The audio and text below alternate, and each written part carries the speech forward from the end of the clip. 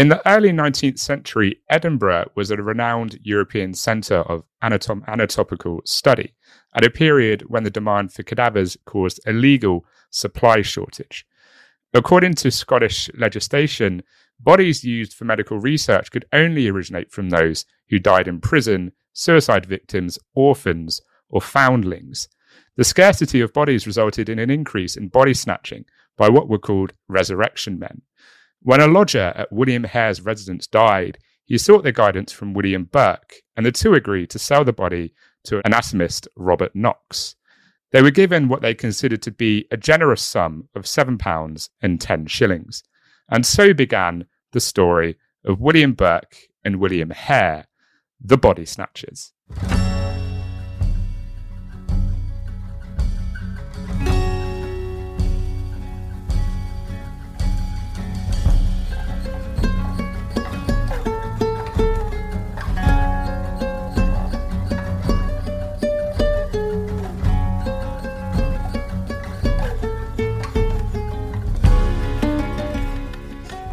Well, hello, my fellow weirdos. I hope everyone is okay. I hope everyone is having a fantastic Friday. Today, we have a special guest, and it is one half of the wonderful podcast Criminomicon. I hit that first time. It is Brooke. Hello. Hello, everybody. Welcome. Hi. I'm so stoked.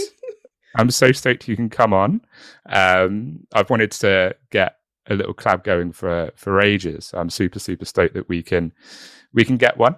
Get one on the road. I fully ditto. I second that.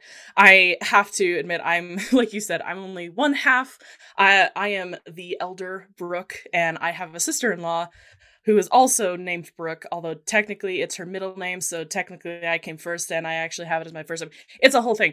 That being said, she's had a bit of an aerial moment, and her voice is completely gone, and so when we do end up slaying the wicked sea witch, and she gets her voice back, we'll be able to do a collab with all three of us down the road. But for today, we already had this set with Dom. I'm really excited to be here. So I've been a massive fan of you and your work since I, first kind of got onto the podcast scene. So yeah, pretty exciting to be here. Stop. Don't carry on. Stop. Continue. No, please. No, I can't. Anymore? Anything else you'd like to add? Yeah. Yes. No, huge fan. Like from the get-go, I've been just floored by how good your research is, how funny you are. Your sarcasm just echoes the dark void that is in my soul when it comes to these scum upon the earth. So I love your stuff, and I'm so glad at least one half of us gets to be here today. So thank you so much for having us and me and all that. Oh, no, the pleasure. The pleasure's all mine. I'm glad that you like my extremely dry British humour. It's very good. People pay good money for that. So yeah, that is true. I'm doing it for free. Yeah, I know. What is this? We got to monetize this. I know. I'm questioning my life. I need that Netflix money. That's what I need. Don't we all? So for anyone who hasn't listened to your show, number one, you have made some very poor life decisions. If you fall into that bracket, you need to talk to yourself, and you need to. It's true. You just need to have some words. Get yourself sorted. Yes, get yourself sorted. Like, what are you doing, guys? There goes like half my audience because I'm being horrible to them. I love you, really, guys. Please don't leave. Please stay. And number two, please stay. I like doing this. And two. If you could tell the people about your show and maybe where they can listen to it and where they can follow you on social medias. Absolutely. So I'm an old fart who doesn't have a ton of social media acumen. So Instagram is my most active place. I will sometimes post to Facebook as well. Our podcast in general is... we were trying really hard not to just do the copy paste situation, right? So we wanted something that was pretty open-ended as far as crime. That's why it's Criminomicon and not Murdernomicon. We bounce back and forth, but we wanted to cover a lot of different topics. So serial killers, murders, that sort of thing is definitely in there. But we also cover kidnappings, white collar crime, random things that happen in the world. We also have a couple different fun little segments, such as Cryptid Corner, where at the we publish on Fridays, so the last Friday of every month we publish a Cryptid Corner. So we go into some either weird place or some cryptozoology type strangeness, high strangeness sort of things, just for the hell of it, because it's fun and we're weird like that here. So we like that. We also have a segment that Dom is kindly going to let us carry over in today's episode for you guys, and that is the Florida Man segment. So as you can tell by my accent, I'm American. And who doesn't love making fun of fellow Americans, particularly people in Florida? So that is a staple now in our podcast. But we love having people check it out. We really like showing and highlighting the victims or the survivors first whenever possible, bringing some more humanity to the occasion and having a little bit more open discussion also around whether it's news that's going on in the world today and what our responsibility is. It's so easy to just get swept up in, the train wreck that is true crime and just sitting back and watching it and eating our popcorn. And so we also really try to link, advocates' websites or different opportunities for us to donate or help crowdsource different things, whether it's crime research or DNA testing, all that sort of thing. So we try to be responsible over there as well. But yeah, check us out. We're excited to have more people come and listen. Oh yes, definitely. And like I said, Brookie and Brookie. I know, it's true.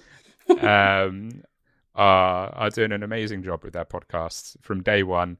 I've been a fan. I love what you guys are doing, and you guys are just smashing it, and you deserve all the love. So go and give them some love. So before we get into the meat of the episode, we get into old Burke and Hare. You mentioned the Florida Man segment, and we are going to be doing that on today's episode. Yes, because it's a Florida Man story. How can you not want to hear a Florida Man story? So you've got to. Why wouldn't you? And you're going to be going there soon, so... And I'm going to be going there soon. Consider this a crash course, Dom, for what you're in for. Just full heads up. I'm going to be on Big Thunder Mountain, and it's just going to pop into my head, and I'm going to be like, oh yeah, shit, that happened. Yeah. Where are the mullets? Must find the mullets and the Crocs. Where are they? So, with that being said, Brooke, take it away. It is time for Florida Man. Floor's mine. Well, for those of you who don't know, we like to do this little segment called Florida Man. It's where we find the most preposterous, strange, outlandish Florida Man crime story. We try to keep it light here, so this is always our time of kind of a little bit of brevity, a little bit of lightheartedness. So we try to keep it a little fun on this side of things. So this is coming to us from a local Crestview, Florida, WKRG news source, so it's solid. Oh, yes. Don't sue me. So the title of this particular, this headline is pretty good. It doesn't scream at you at first, but just warm up for me here. Okay. Just a minute. Okay. Police state. Man causes $100,000 of damage to liquor store construction site. Now, at first glance... $100,000? Yeah, it's quite a bit. It is quite a bit. So, at first glance, you'd say, wait, this is Florida. You think that he would be lining up at the grand opening. He'd be there. He'd be the one with the giant scissors, right? No. This guy has other plans. So, according to Crestview Police... A 32-year-old Freeport man is in custody following a Saturday night rampage. The rampage caused more than $100,000 in damage to the liquor store under construction at the Crestview Walmart. So now we've got Wally World involved, so it's even better. When you throw Walmart in there, I mean, Dom, can you imagine a Walmart in Florida? is like. Oh God, I know. That is peak human performance right there. I get the feeling. There's real specimens walking around there. So yes, at this Crestview Walmart and to the construction equipment itself, he did all this damage. So around 9:10 p.m., the suspect, Matthew Horace Jones, first of all, 3 names, so you know it's going to be good, uses a forklift to damage the building under construction. According to police, Jones allegedly broke into the fenced-in construction site on the north side of the Ferdinand Boulevard South using a JCB extendable forklift parked at the job site. And I don't know what it is. This is our second Florida man that has hot-wired a forklift to do damage. I don't understand what is going on. How do you hotwire a forklift? See, I am not a criminal. I would not know. What? But, And how did he get access to hire, to hotwire the forklift in the first place? It's just nobody watching this construction site at apparently all. Not. No, everybody's clocked out. They got to go walk their pet alligators. They all go home at 5 p.m. Yeah. No one stays afterwards. Exactly. Everyone just leaves. Yes. I've got Okay, bye. I'm going to leave the keys right here in the forklift. So, according to police, Jones allegedly broke into the fenced-in construction site on the north side of Ferdinand Boulevard, and he snagged this forklift, and this building was under construction, and it was absolutely demolished, like destroyed. He went bonkers. Additionally, the suspect damaged a city fire hydrant and a 2-inch water meter worth about $3,200. So he's just going for it. Yeah. So Crestview police received calls that the suspect was, quote, throwing cinder blocks off the scaffolding into the construction zone. So he's like... What? You're just casually picking up these, like... Yeah. Cinder blocks, which are quite heavy. Yes. if you don't know, cinder blocks are not light. There had to have been drugs involved. I'm guessing meth. But yeah, that wouldn't be shocking. No. According to a building contractor, the damage included $40,000 in scaffolding materials, $15,000 in block and mortar, $15,000 forklift, a $7,500 mixer, a $1,500 mud pans, and like $4,000 in damage fixing. So all those numbers were all in dollar signs for the damage he inflicted. So the suspect, Jones, also caused about $60,000 in labor to clean and rebuild the site from scratch. And when the Crestview officers arrived at the scene, Jones aimed the forklift towards the officers. I'm just going to run him over with it. Yeah, I know. Yeah, he's like... I've seen Knight's Tale. I know how this goes. I'm going to joust you. This is now happening. Sake. And so the officers stopped Jones at gunpoint and were able to detain him. Jones stated that his name was, quote, Alice Wonderland, and he was told to commit the offenses by a hookah-smoking caterpillar. There's the Florida man craziness if it wasn't bad enough already. Yeah. That's meth. Yeah. So, man is shooting it. He's having a little bit of a crisis. The police sergeant, Don Howie, stated, quote, the defendant stated Walmart was building a place to sell alcohol, and he had a problem with that. So he's under probation now, and he has been slapped with a felony of grand theft, use of a motor vehicle to damage property of another in excess of $1,000, criminal mischief with damages greater than $1,000, and violation of felony probation. So, Jesus, that's our man. So he didn't want, or he didn't like that this Walmart was being built, right? Right. So instead of being like, I'm gonna write to my local MP, if I can, just like what we would do here, is that I'm going to write to my local constituent. Like, I'm going to send an email to the developer. I'm going to do this. It's just like, no, I'm just going to go and cause $460,000 worth of damage. Right. Well, I mean, we all know that in that particular state, they have a lot more important legislation they're working on right now. So I don't know how. No, that's true. Yeah, that's true. Yeah, they have some other extremely important business that they're working on. So. And when was this? Was this recent? No. I had to dig a little bit for this one because I wanted the creme de la creme for you, Dom. I had to bring you the good shit. So no, this was a little bit. This was a while ago. But yeah, no. There's a lovely little subreddit called Florida Man ! So I think I don't know if I've been on that one, but I've been on a Florida Man subreddit, and I've seen some outstanding articles. Yeah, it's pretty good. It's why I was like, it's why I messaged you, being like, I'm seriously considering starting a Florida Man thing for my show. I think you should. I'm not American. I think you need. I know. What am I doing? I'm asking for it now, but I think you should go to Florida and then just go and interview anyone that looks slightly special over there, and then just walk around with a microphone. Are you kidding me? I mean, if you don't get stabbed first, but like, I'll just set up camp in Walmart in find that exact Walmart and get people's hot takes on that whole situation. And how is the liquor here, sir? Now that it is here, how's their selection? Oh dearie me! I need a rating, Dom. This is now you get to do. Oh, the pressure is on. Pressure. I know. Oh, the pressure is on. Oh. I think that I would give this one a solid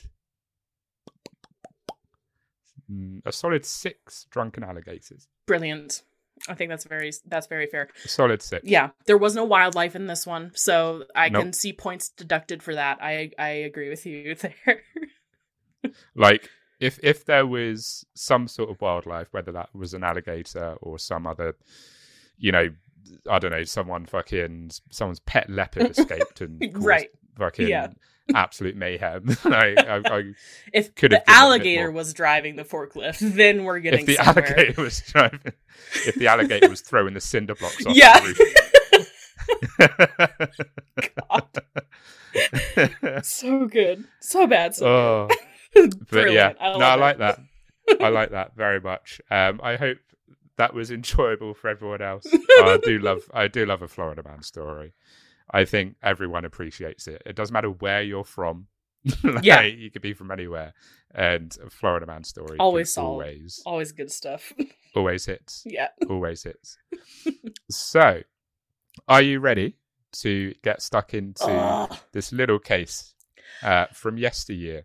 I can't tell you. Okay, I've literally talked about this case and doing this case, and as soon as you said Edinburgh, because you did not let me know, you did not tell us what it was you were doing, but you said Edinburgh and a while ago, and I was like, damn it, he took it. Now I've got to wait like 5 months before I can do my hot take. So yes, I'm ready, Dom. Snatched it from me. I'll go on Spotify next Friday and I'll look at the new episodes of all the podcasts that I follow being uploaded. And you'd be like, Criminomicon. And I'll be like, oh, they're doing the Burke and Hare case. Freaking the bastards. Yeah. And they're gonna get more downloads than me as well. Sue them. Gotta sue them. Oh, I know you're ahead of us in downloads. I already know that. So. Sue them. I'm coming for you. How American my legal team's gonna be coming. They're gonna get that Netflix money from you. Yeah. Oh God. Yeah. I'm rolling in it over here, Dom. You have no idea. Oh, that's it. That's it. Like I've got too much money. I don't know what to do with it. It's getting ridiculous. Just throw it away. Well, cool. Fine. Let's do your take, I guess. Damn it. I mean, don't hate the player, hate the game. No. Don't hate on me. It's true. I believe I have 2 people by the end of this to definitely hate, so that's the good news. Yes, that is very true. I mean, you might have 3 potentially. You might have 3. Ooh. Actually, no, you might have more than that. You might have like 5. there are some characters you will find. There are some characters in this. So, in the early 19th century, Edinburgh had several pioneering anatomy lecturers, including Alexander Monro, his son, also called Alexander, which, you know, he obviously doesn't have a high opinion on himself if he called his son Alexander Monro as well. Like, Jesus. John Bell, John Goodsir, and Robert Knox, who all helped develop anatomy into a modern discipline. Edinburgh, along with the Dutch city of Leiden and the Italian city of Padua, became one of the most important European centres of anatomical research as a result of their efforts. The teaching of anatomy, which is essential in the study of surgery, necessitated a sufficient supply of cadavers, which grew in demand as the science progressed. So, according to Scottish legislation, those who died in prison, suicide victims, and the remains of foundlings and orphans were eligible corpses on which to perform the dissections. Oof. When the legal, I know that's brutal. That's mad, isn't it? The Victorian, actually no, was the 1800s? Yeah, it was. It was. The Victorian era was something else. Something else, like, oh yes, let's cover ourselves in arsenic because that's not gonna be a problem. This is fine. Little belladonna on the eye, make it sparkle. Exactly. That's totally chill. No problems here. So when the legal supply of corpses in Edinburgh couldn't keep up with the demand, students, lecturers, and grave robbers, also known as resurrection men, began an illegal commerce in exhumed cadavers. And, you know, I gotta say, as much as it sucks, they were spot on with their branding. They knew how to brand the hell out of that. Resurrection Man? Oh, yeah. How has MCU not snatched that up yet? I don't understand. Hashtag TM here. There's that That's Netflix money. Oh, that's it. We got a trademark Resurrection Men, and then Netflix can make like a documentary about it, and then we can get all the royalties. We got to get Simon Pegg. Oh wait, he already did this one. It's all right. I'll act in it. Yeah. Okay. Brilliant. Perfect. If they give me a bit more money. But yeah, that's insane, isn't it? How they had the Resurrection Men. I love it. Like in my notes, I put improvise, adapt, overcome. This is the best, like, gothic horror live laugh love sign ever. Is just like oh my god. Nobody should have live laugh love in their house. They should have improvise, adapt, overcome. I mean, that's been our lives for the last, like, what feels like in a small eternity, right? It genuinely has. Oh my god. Okay, sorry, interrupting. Too funny. Oh no. Interrupt whenever you want. Like it's all bants. We love the bants. I mean, it's not all bants. People died. well, yes, they did. Well, at first they didn't, though. Correct? Like at first it was on the up and up, kind of. Yes. Yeah. Like it's all fun and games until supply and demand. Dies, I suppose. Capitalism at its finest. Exactly. I mean, they just improvised, adapted, and overcame. Like, that's all they did. Yeah. So the legal situation muddled things a tad. Like this is ridiculous. I don't know if you know about this, but so disturbing a grave as well as removing property from the deceased were both illegal, right? Yeah. However, because legally the body didn't belong to anyone, stealing the body was not an offense and it was not illegal. Yeah, he doesn't need it anymore, so like whatever. What? Like, oh, that's ironic considering at the time how many, like, they were probably robbing graves over in Egypt, something fierce at this point in time, right? Oh, like, yeah. This is not. But they're like, no, they're old. They're old over there. It's fine. It's antiquity, and we need to grind up our mummies and drink them. It's fine. That's it. That's it. You The can put it body. in the They British don't Museum. need the body anymore. That's okay. It's just ridiculous. Like, disturbing a grave as well as removing stuff from the body is like, no, can't do that. Oh, but you're going to steal the body. Oh no, that's fine. It's just fine. like leave the But clothes. Did you? We'll recycle. Did you disturb the grave? No. Okay, you can steal the body. But if you disturb the grave, ooh, that headstone we're gonna have was problems. really expensive. You guys, knock it off. That's like the biggest grey area I think I've ever seen in my life. That's not great. No. I mean, it's really not it's good. not even a grey area. That's like the Grand Canyon of grey areas. That's like a chasm. Alex Honnold could not free solo that. That's the breadth and width of how awful and deep this is. Insane. So the cost of a body varied according to the season. Oh, yeah. It was I know, seasonal stuff, guys. It was £8 in the summer when the warmer temperatures accelerated decomposition, and £10 in the winter when anatomists had more demand since the cooler temperatures allowed them to preserve corpses for longer. Hey. Therefore, allowing them to perform more dissections. I mean, seasonal vegetables are a thing, man. Seasonal dead bodies. Damn it, I'm never going to be able to buy a pomegranate ever again. This is a problem. Okay, thanks for that. You're not at all.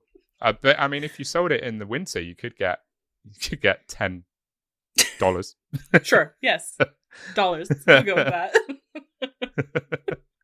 that. So just in case people are wondering what 8 and 10 quid equates to in 2022 money. Yes.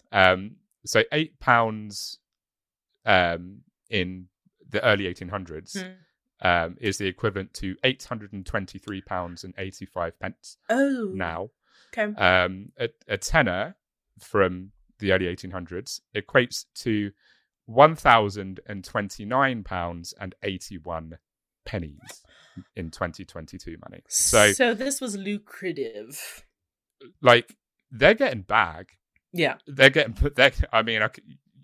bag. You can't deny that. Like, they are getting money. Yeah. Money. So, I mean, granted, they probably shouldn't have done what they did down the line. But if they're getting £823 a body. Yeah. That's you're doing money. Well for yourself. Yeah, you're fine. You're doing all right, aren't you?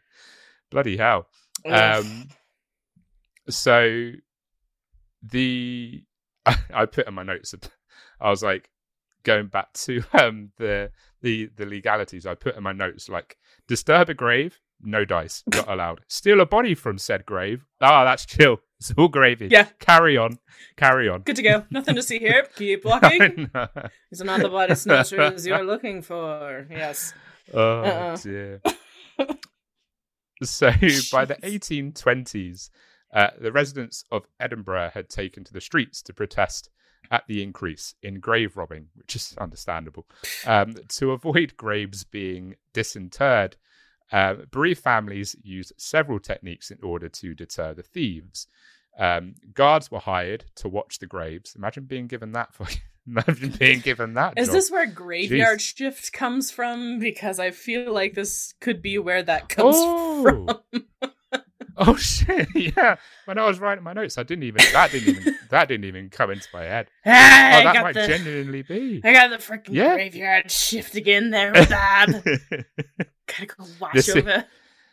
This is Todd, our graveyard shift intern. Yeah. Oh man. Okay. You need a new bumper sticker, new stickers, new mugs, new merch. Hi, my name's... It just needs to be the little hello, my name is, and it's hello, my name is Todd, the graveyard shift intern.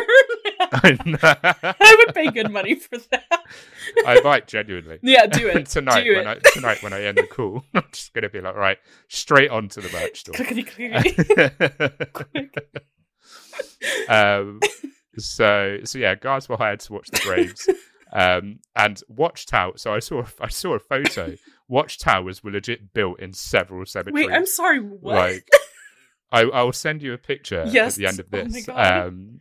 But there was, I think when I was researching, I went on Wikipedia and there was genuinely a photo of a graveyard with this massive fucking watchtower in it. It was quite comical, that's actually. gold. So yeah, watchtowers were built in several cemeteries. Some families hired a large stone slab that could be placed over a grave for a short period of time, or until the body had begun to decay past the point of being useful for an anatomist. Other families also used a mort safe, which was an iron cage that surrounded the coffin. I've seen those. Those are gnarly. Yeah, very I've metal. seen them as well. They're very metal. they're so metal, aren't they? So fucking metal. The high levels of vigilance from the public and the techniques used to deter the grave robbers led to what the historian Ruth Richardson describes as a growing atmosphere of crisis among anatomists because of the shortage of corpses. The historian Tim Marshall also considers the situation meant that Burke and Hare took grave robbing to its logical conclusion. Instead of digging up the dead, they accepted lucrative incentives to destroy the living.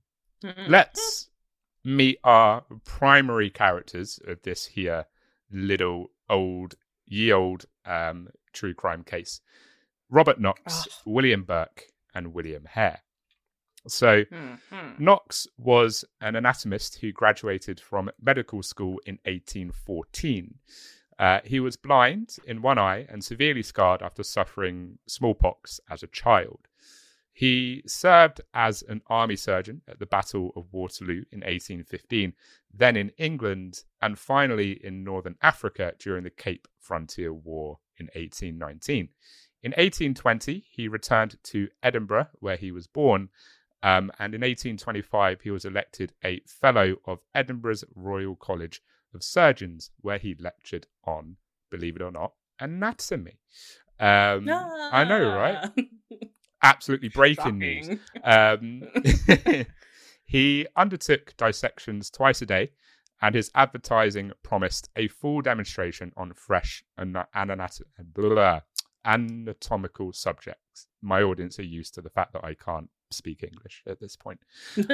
As part of every course of lectures he delivered. He stated that his lessons drew over 400 pupils. I mean, what a selling point, right? Like, this man should be in advertising with taglines like a full demonstration on fresh anatomical subjects. See, I don't know why, but it's the word fresh in there that really gets me for some reason. Grim, isn't it? I'm just imagining this like Rotten Tomatoes review of just like, yes, this anatomical anatomist is certified fresh on Rotten Tomatoes. This is a problem. This is not good.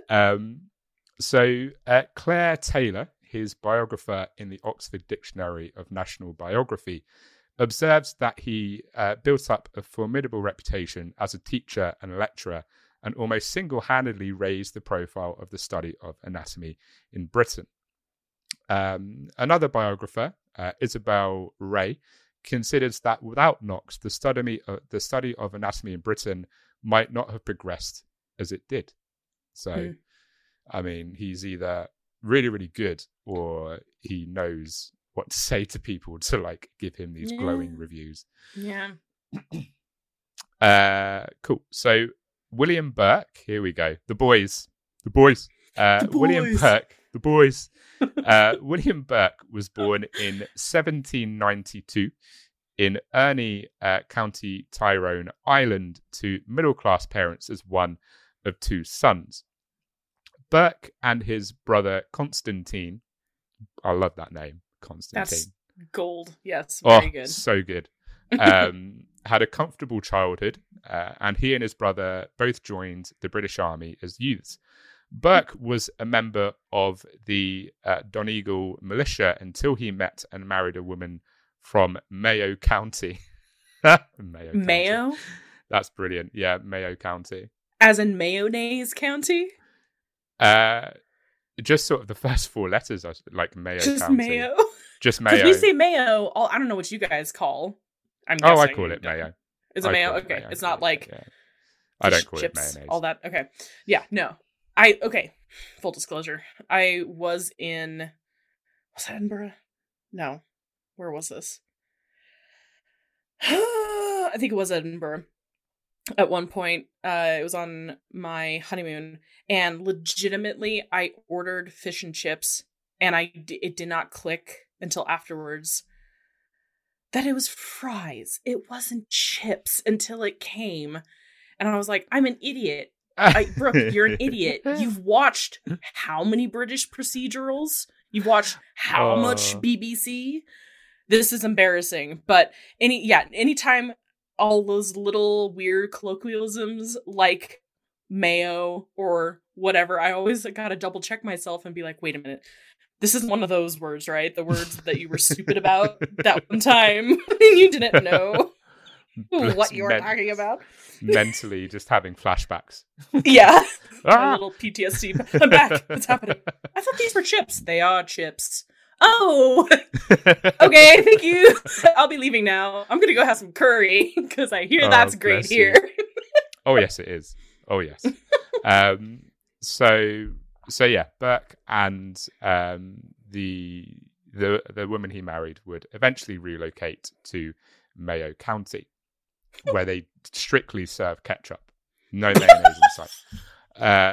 They're like, that's our word. We don't serve or say that here. Like, this is not okay. You go to like a restaurant in Mayo County and you're like, oh, have you got any mayonnaise? And they're just like, what is that? I've never heard. The diner like gets hushed quiet. Everybody turns, whips around at you. Yeah. It's like, we don't say that word here. We have barbecue sauce and nothing else. We have A1 and you'll like it. So Burke abandoned his wife and family in 1818 after a disagreement with his father-in-law about land ownership. He would relocate to Scotland and work as a labourer on the Union Canal. He made his home in the little village of Maddiston near Falkirk with Helen McDougall, who he affectionately referred to as Nellie, and she became his second wife. Cool. So the couple moved to Tanner's Close, Edinburgh, in November 1827 after a few years, and when the canal construction was completed. They would become hawkers, peddling second-hand clothing to the poor. Burke then became a cobbler, a trade in which he was successful, earning upwards of £1 a week. And I know that sounds dire, like £1 a week, but you are scrimping. Yeah, that is all that you're making in today's money. But today, you are not going to get far on £1 a week. But in 1827, a quid a week was probably money. We said £8 for a body. Then so would be he's doing fine. 827 quid, wasn't it? So yeah, he's doing all right. Yeah. He's doing all right. So he had a reputation in the community as a hardworking and cheerful man who delighted his customers by singing and dancing to them on their doorsteps while doing business.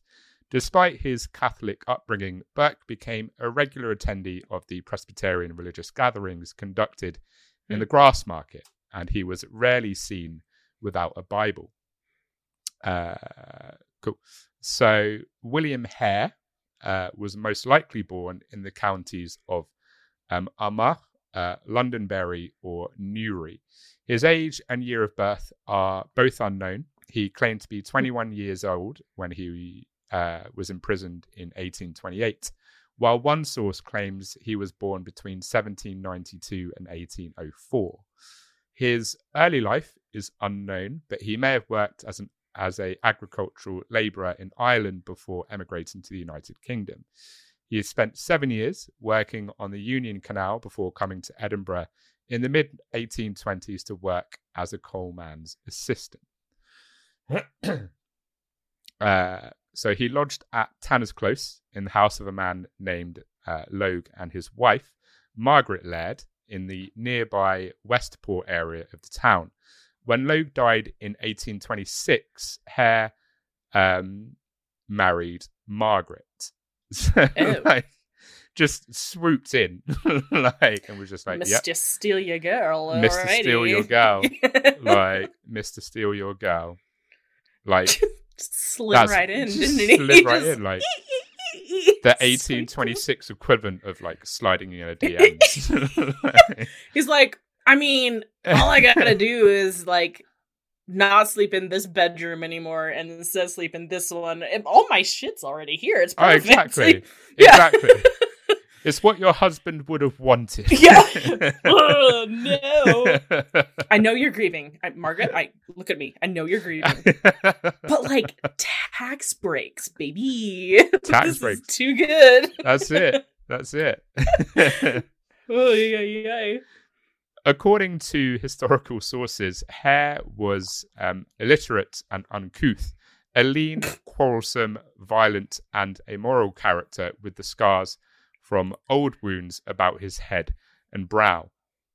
I don't think there are a lot of historical sources that like Hare very much, according to that sentence. Yeah, apparently.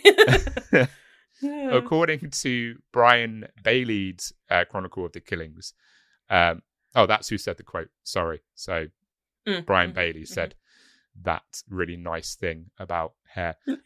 Margaret, who was also an Irish immigrant, is described by Bailey as hard-featured and debauched virago. So virago means a domineering, violent, or bad-tempered woman. So it wasn't good. It's also gender specific. That's interesting. It must be a term of the times or something. Yeah, I've never heard that term. The more you know. Yay. That's it. When we educate as well as horrify on Horror House. Welcome to Dom and Brooks' Word of the Week corner. It's great. I'm stealing that. I need another corner. I have to have 4 of them. So far, I only have cryptid corners. So here's my other corner. Yes, you take that corner. Brilliant. Burke and MacDougall travelled to Pennacook, Midlothian, to work on the harvest in 1827, and it was there that they met Hare.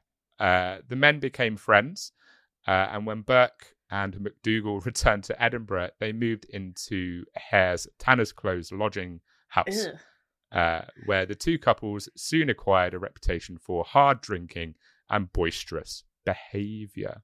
Oh dear. They sound like the neighbours from hell. Yeah, I know. Yeah. This is my downstairs neighbors right now. Thank goodness. So wonderful. I know. I love it here. This is my favorite. Let's save up until we can leave. Thank you. We need a down payment immediately. Yeah, that's it.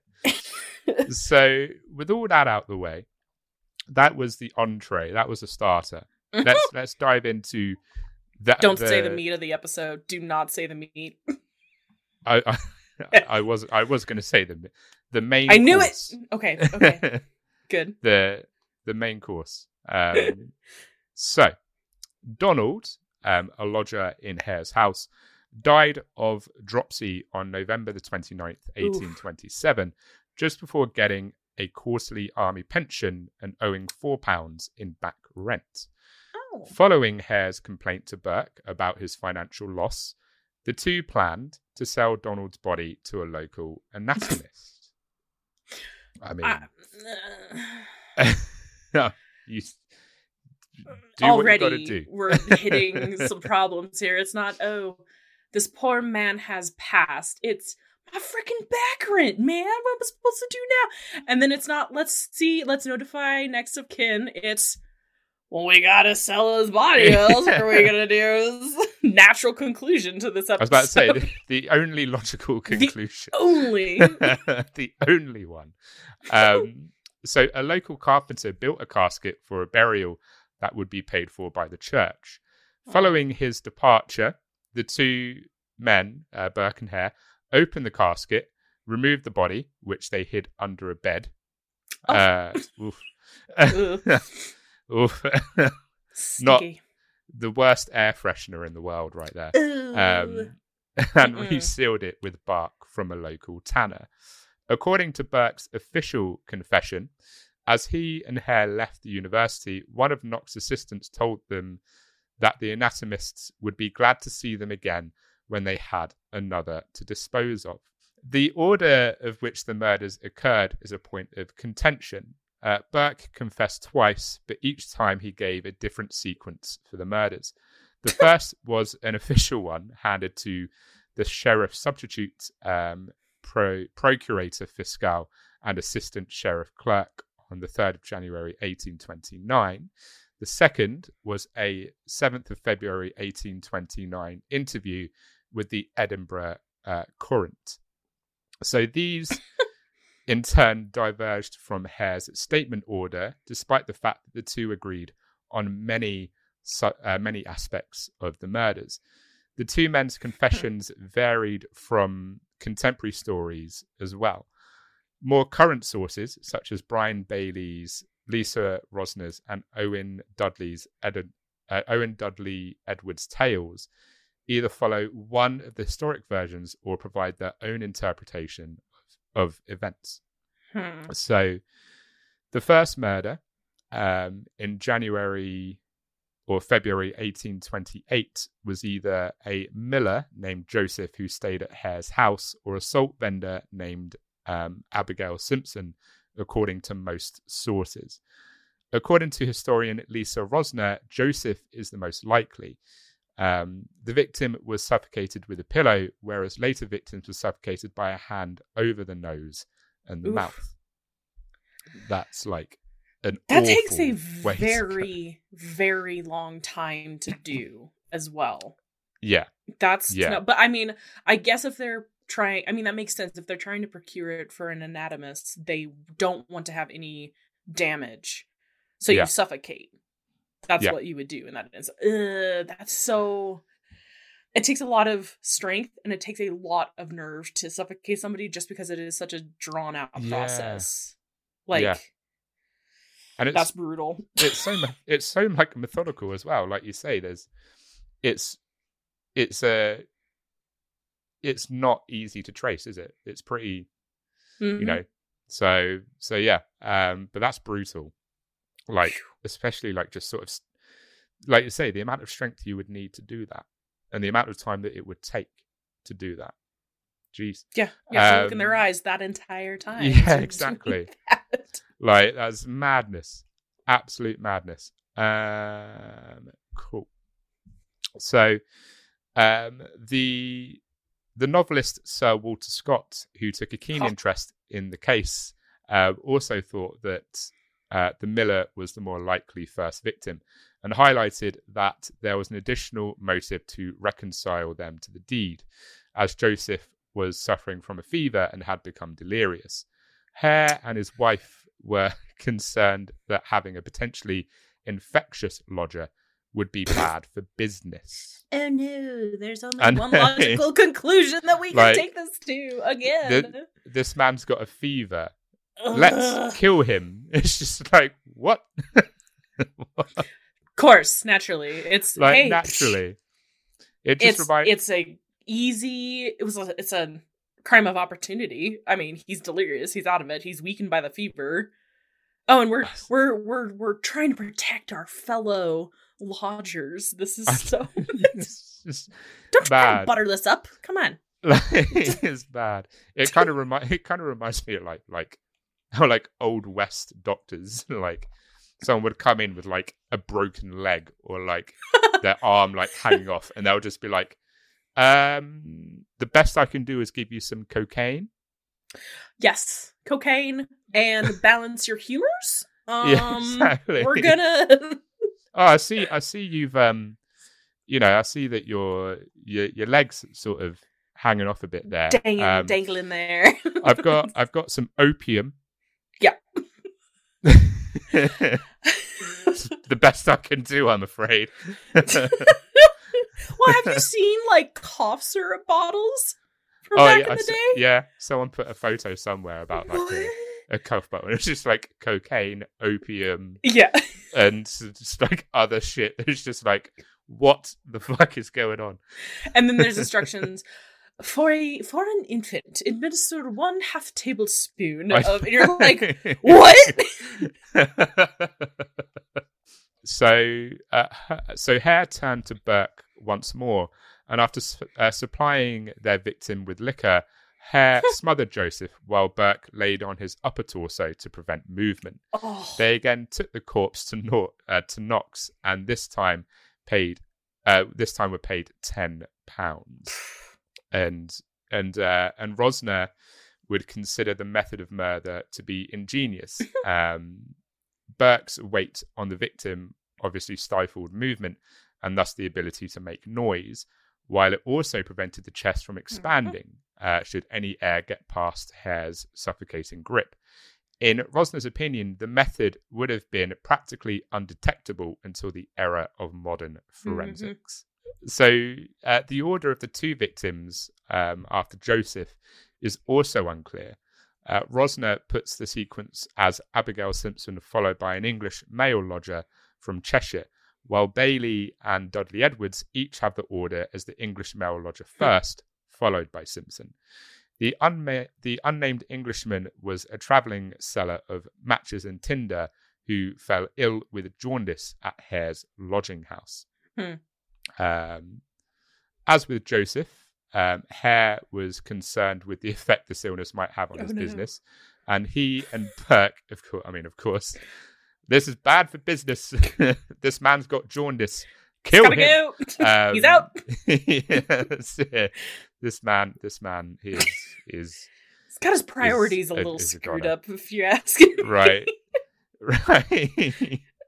Jesus. So he was concerned with the effect this illness might have on his business, and he and Burke employed the same modus operandi they had with the miller, which was Hare suffocating their victim while Burke lay over the body to stop movement and noise. Yes. Simpson was a pensioner who lived in the nearby village of Gilmerton and visited Edinburgh to supplement her pension by selling salt. On the 12th of February 1828, the only exact date that Burke would quote in his confession, she was invited into the Hare's house and piled with enough alcohol to ensure she was too drunk to return home. After murdering her, Burke and Hare placed the body in a tea chest and sold it to Knox. They received £10 each for their body. They received £10 for each body. That's what I meant to say. And Burke's confession records of Simpson's body that Dr. Knox approved of its being so fresh, but he did not ask any questions. Yeah. How big was that tea chest? It must have been pretty big. Well, I hear you guys like tea, so I'm guessing we do. That it's... We do like tea. What is the tea? Okay, slight sidetrack.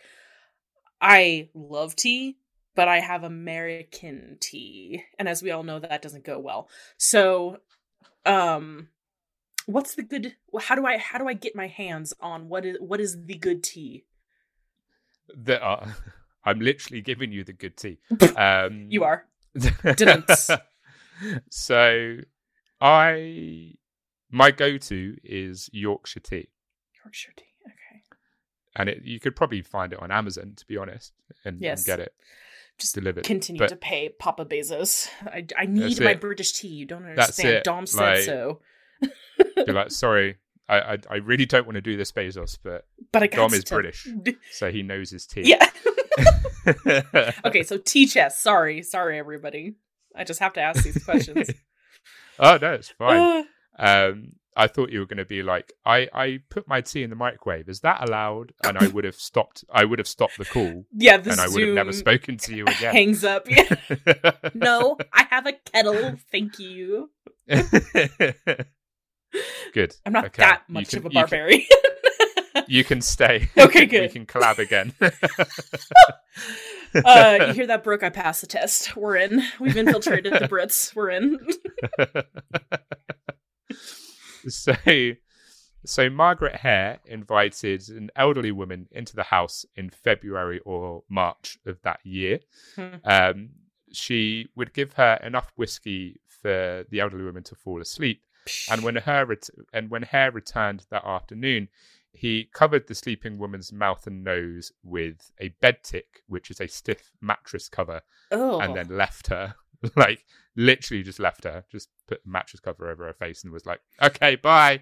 By nightfall, she was dead. Yeah. Unsurprisingly. And Burke joined his partner in transporting her body to Knox, who would pay another £10. They're getting the bag, man. So, and this is the creme de la creme, because they're also certified Rotten Tomatoes fresh every single time. Oh, yeah. So why would they resort to back-breaking grave robbing? Oh, yeah. Just you know, like how like people are like, oh, this is farm to plate. Yeah. Fresh. This is like these are the farmers markets of body procuration around these parts here. Jeez. In early April, Burke met two ladies in Edinburgh's Canongate neighbourhood, Mary Patterson, also known as Mary Mitchell, and Janet Brown, no relation. Before inviting them back to his accommodation for breakfast, he bought the two women alcohol. So the three left the tavern with 2 bottles of whiskey and went instead to his brother Constantine's house. After his brother left for work, Burke and the woman finished the whiskey and Patterson fell asleep at the table. Oof. Burke and Brown continued talking but were interrupted by McDougal, who accused them of having an affair. That's a bit of a fucking leap. Jesus Christ.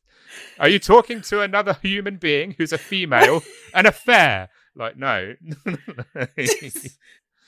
So a row broke out between Burke and McDougal, during which he threw a glass at her, which is a bit of...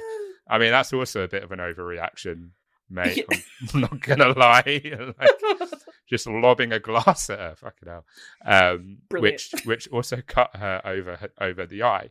And Brown stated that she did not know Burke was married and left. McDougal also left and went to find Hare and his wife. They arrived shortly afterwards, and the two men locked their wives out of the room, then murdered Patterson in her sleep. That just sounds like pure chaos. Wow. That's the most chaotic scene I could ever picture. We really escalated that very quickly. So that afternoon, the pair would take the body to Knox in a tea chest again, while McDougal kept Patterson's skirt and petticoats. They were paid £8 for the corpse, which was still warm when they delivered it, because of course it was. One of Knox's aides, Ferguson, inquired as to where they got the body, since he thought that he recognised her. Burke explained that the girl had died of intoxication and that they had bought it from an old woman in the Canongate. Knox was enthralled by the body and kept it for 3 months in whiskey before dissecting it. Brown later learned that her companion had gone to Glasgow with a travelling salesman when she went looking for her. Also, the irony of being preserved in whiskey. Yeah. Yeah. Not good. Man, yeah, that's not good. Dom, whiskey is my favorite liquor too. Come on. I can't eat winter vegetables now. I can't do seasonal vegetables, and I can't do I can't do whiskey anymore. I love my Yeah, I was about to Lagavulin. What are say, you doing? no more whiskey for Brooke. Oh, I'm okay, afraid. fine. Just I can't do yeah. this case. I can't do veggies. I can't do whiskey. Do whiskey. I can do tea now the correct way.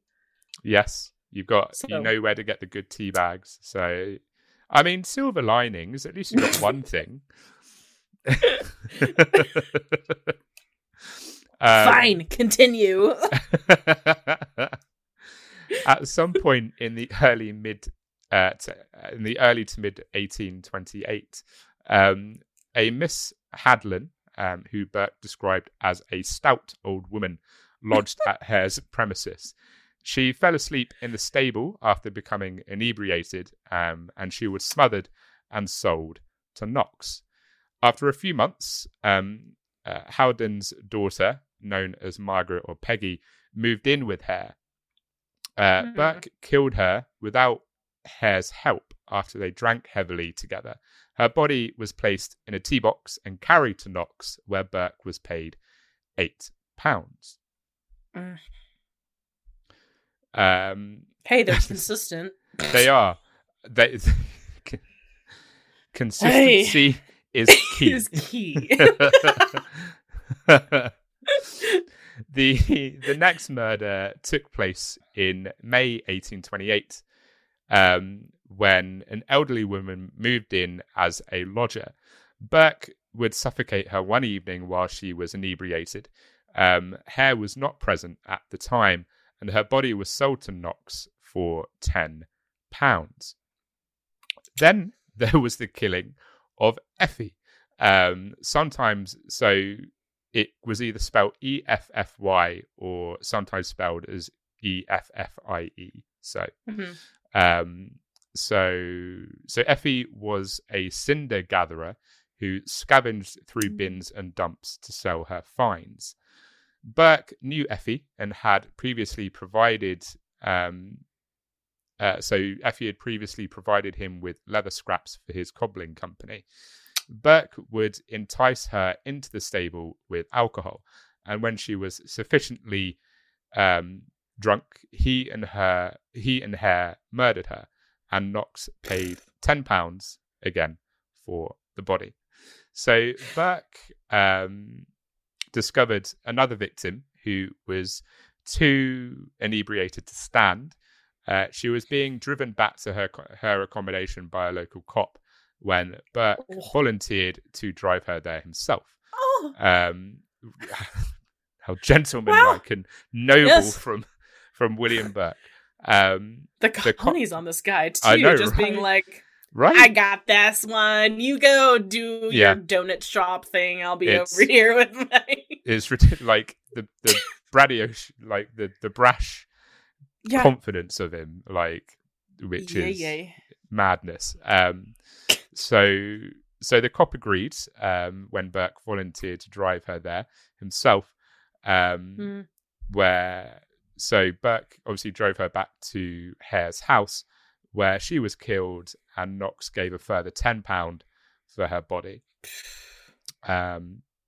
So Burke and Hare would kill 2 lodgers in June. An old woman. This description is like so harsh. So an old woman and a dumb boy, her grandson. Oh. Like that's so harsh. So while the boy sat by the fire in the kitchen, his grandmother was killed in the bedroom. No. Yeah. Bless his heart. Burke and Hare then agreed. Burke and Hare then took the youngster and carried him to the same chamber where he was killed as well. Cool, yeah. So Burke and Hare would take the youngster and kill him in the same chamber as the grandmother. Burke subsequently stated that this was the murder that bothered him the most, as his recollection of the boy's expression would torment him. Yeah. Good. Yeah, I was about to say, that's good. Like, it obviously didn't do much because then you killed many more people. So you couldn't have felt that bad about it. But You know, maybe he was just being like, oh, yeah, it tormented me terribly. Oh, it was horrible. Yeah. It was awful. Yes, I'm sorry. No, you don't get any sympathy for that. That's not. You don't get to play the heartbroken morality card at this point in the game, sir. Thank you very much. Yeah, not at all.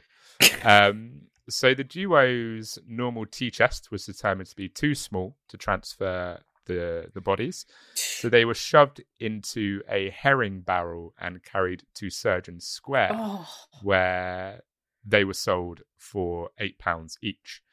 So the barrel was loaded into a cart that Hare's horse refused to pull any further than the grass market, according to Burke's confession. Sorry for people that like animals. Hare requested the assistance of a porter with a handcart in transporting the container. Hare would then take his rage out on the horse by shooting it dead in the yard when he returned to Tanner's close. Okay.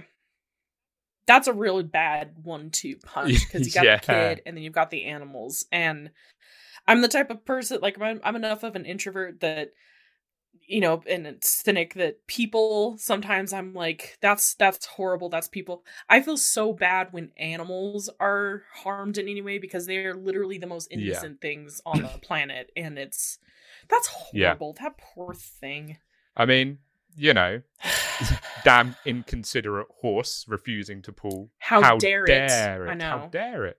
But yeah, it's inconvenient. It's just like you say, what a 1-2 punch that is. And yeah, like you say, it's always, you know, it's always worse with animals. As bad as it is to say, like, death of like people in movies doesn't really bother me. But if there's a dog that dies, I'm not happy. Like, a human dies. Old Yeller scarred us all. It's fine. I didn't really like Dave that much anyway. He was a bit of a dick. But they killed the dog. Like, what? No!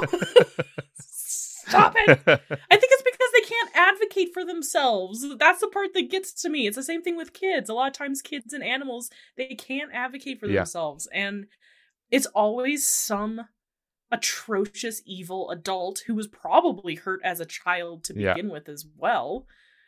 But, oh my god, yeah. Okay. Sorry, it's all good. We you know how what my tangents are like on my episodes, Brooke. And the audience do as well, to be fair. So yeah.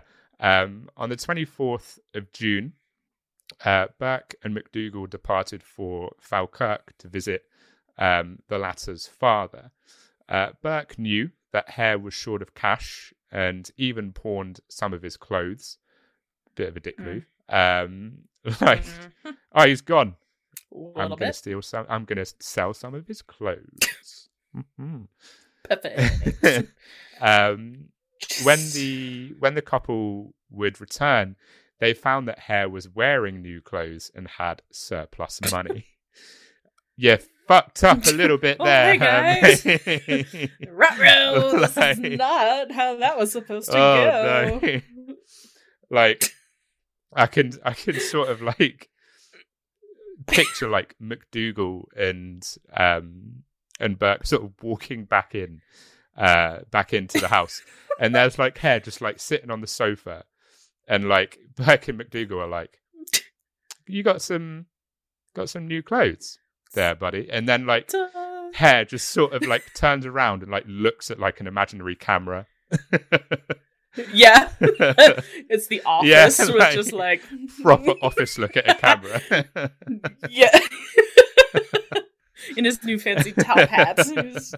Can you imagine just sitting there with like a top hat, a monocle, like a suit, and he's just like, I don't. This, no, this, no. I've had this for a while. I've had this.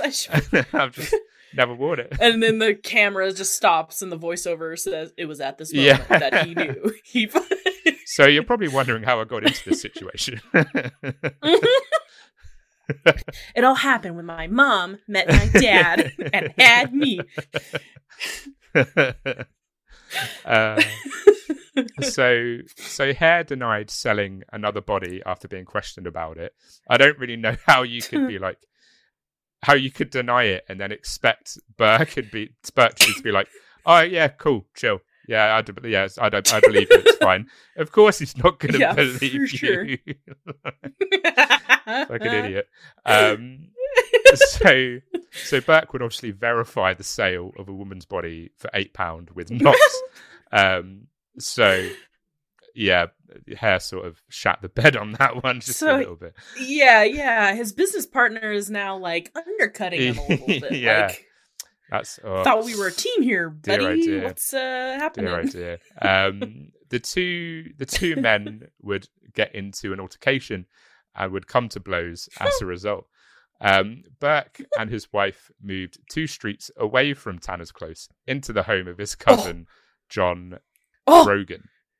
The scandal, right? I mean, a bit of the merry band is being broken up. A bit of a domestic between the duo. I mean, it is stressful work after all.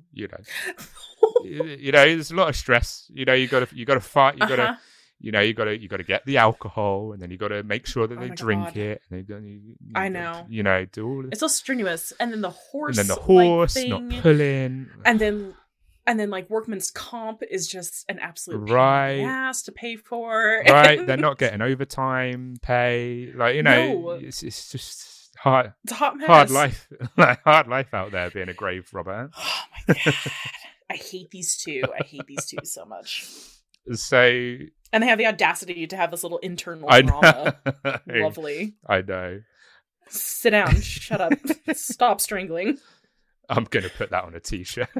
Sit down, shut up, stop strangling. Shut up, stop. Okay, but only if I'm quoted. I want dibs on this partner. Yeah, I was about to say, we'll do a 50-50 split on the profits. Oh my god. Cool. The rift between the two men was short-lived. Hare was visiting Burke in late September or early October when a washerwoman, Miss Ostler, sometimes spelt Hostler, arrived to do the laundry. The men would get her intoxicated and kill her. The body was with Knox that afternoon, and the men were paid £8 for it. Speedy. This is like starting to turn into a DJ Khaled song. Another one. Like he just freaking doesn't stop. What is this? And I've genuinely lost count of how many we're up to. I think I know. I literally I should have had a tally mark going because I don't think I knew it was bad. I don't think I realized it was this bad though. I think it was 16 was the final number. And I mean we could be close to that number. We might be very far off 16. I don't know where we are in that number of people. Yeah. Like no idea. But hey, at least they Amazon Prime the body to Knox. Oh yeah, Knox got that sweet Prime deal. Knox is like, man, my Prime membership is working. It's worth it. It's so worth it.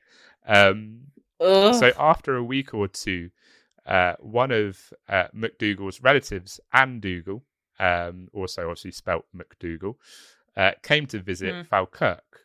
After a few days, the men killed her using their regular method and collected £10 for the body.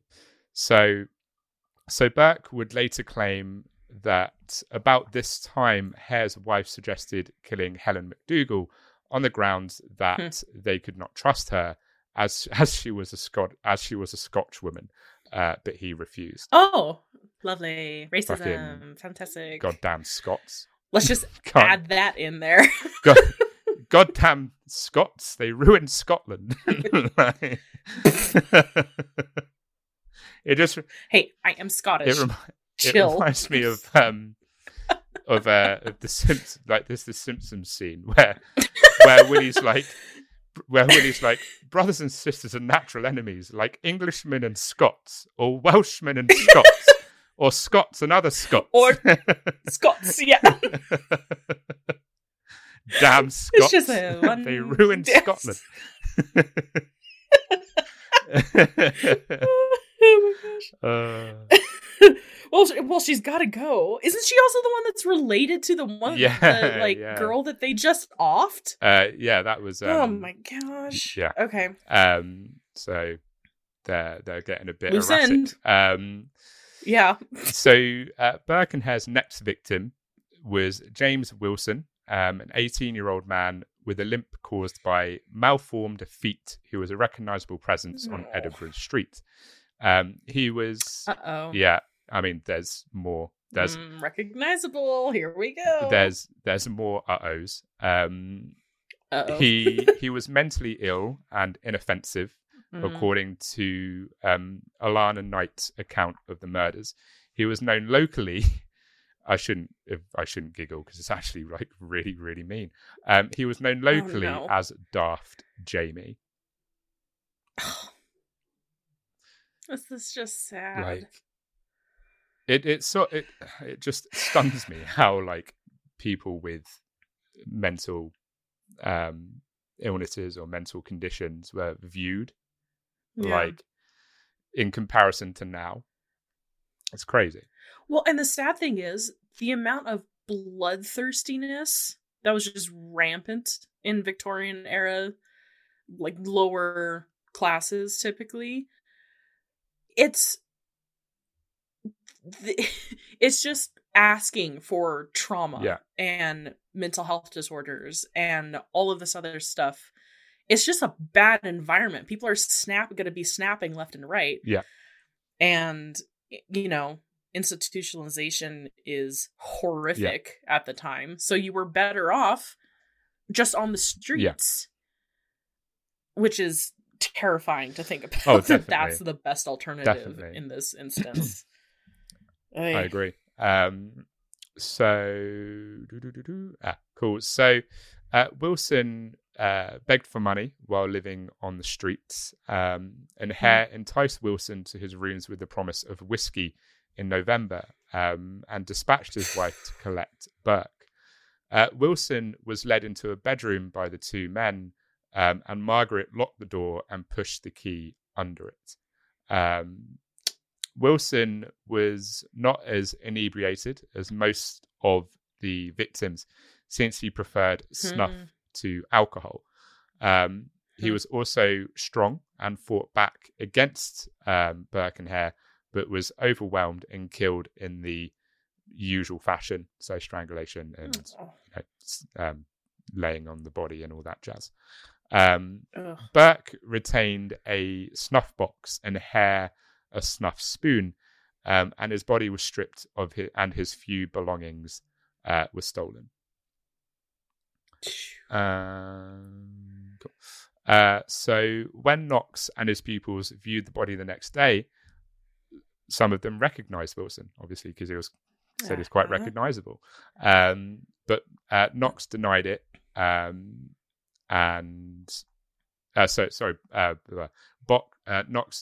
denied that it could have been anyone that the kids knew. When word of Wilson's disappearance spread, Knox dissected the body ahead of the others in storage. The head and feet were taken first, followed by the full dissection. Aye. So at this point, we definitely know that he's complicit in this. This is something. It's not just, I didn't inquire. It's strangely, all these bodies are showing up in mint condition. This is insane, but I'm just not going to question it. Now he's actively hiding evidence. Yeah. In correlation to this. Lovely. Oh, Knox. Brilliant. What are you like? Can't take him anywhere. Sociopath. Yeah. It's hot. Knox, just stay with your bodies in your cooler. Chill out. God's sake, Knox. This is why we don't invite you to family functions.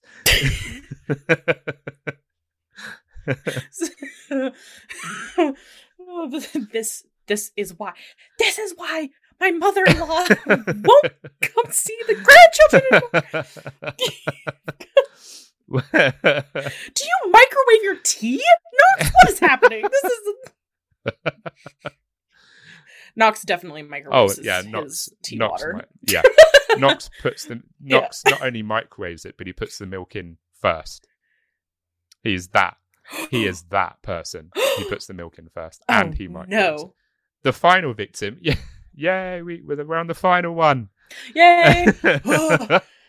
It's been a marathon. We're here. Deep breath, you guys. That's it. Little meditative moment here. For and out. Okay. For the 3 people that have stayed this far. Hi, welcome. We're sorry. This is the worst finish line medal you're ever going to receive. Do you want this? This is the participation trophy that you do not want. You did not want. Here's your shot of whiskey, and we're all going to go cry now. Thank you for coming to my TED Talk. So the final victim, killed on the 31st of October 1828, was Margaret Docherty, a middle-aged Irish woman. Burke lured her into the Brogan lodging house by claiming that his mother was also a Docherty from the same area of Ireland, and the two began drinking. At one point, Burke left Docherty in the company of MacDougall while he went out ostensibly to buy more whiskey, but in actuality to go and get Hare. The 2 other lodgers, Anne and James Gray, were an inconvenience to the men, so they paid them to stay at Hare's lodging for the night, claiming Docherty was a relative. By the evening, Margaret had joined in on the drinking. Burke, Hare, and the 2 wives and Docherty were all absolutely fucked, singing, dancing, when the Greys... Oh, so they're just they were fucking sloshed. They were trolleyed. They were car parks. Okay. Wait, no, I need more oh god, words I'm running to out. Describe this. Go. They were gazeboed.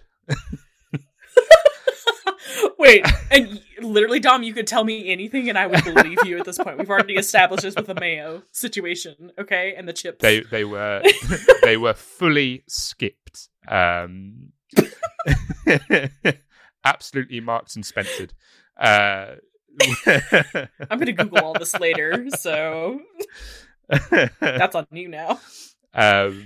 So yeah, they were all absolutely gazeboed, singing and dancing when the Greys arrived around 9 p.m. to pick up some clothing for their children. I'm just imagining my own personal FBI agent looking at my Google search history being like, what is this random string of questions?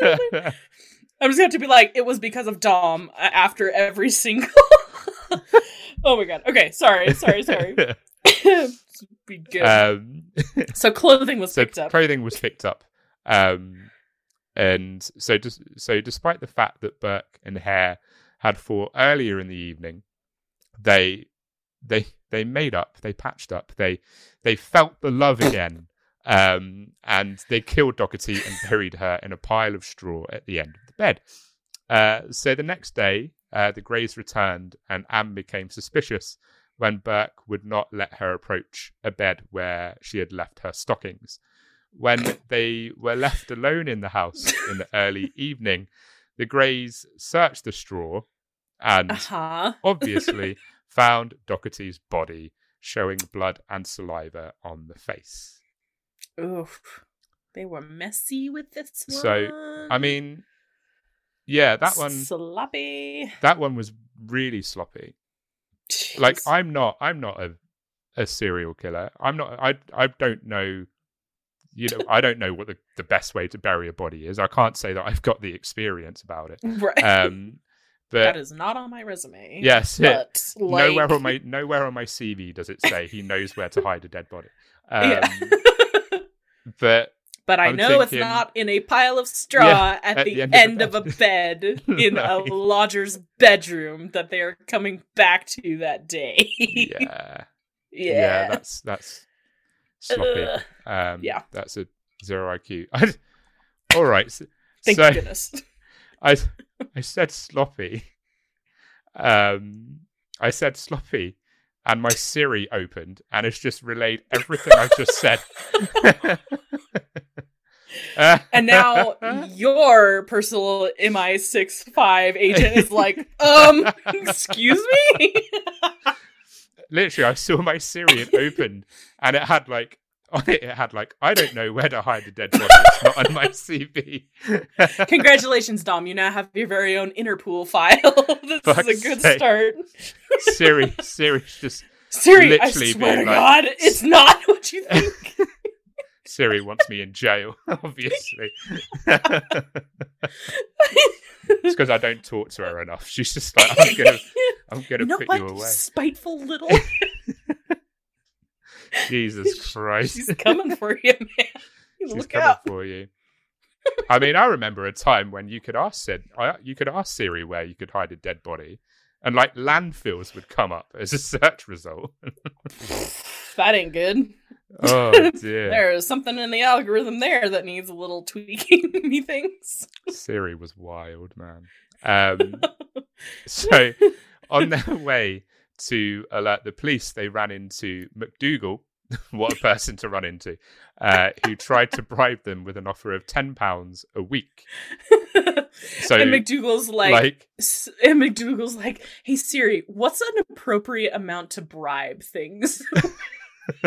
I need to know this. Offer of £10 a week. A week. So like we said earlier, that's a good chunk of change. That's like over £1,000 a week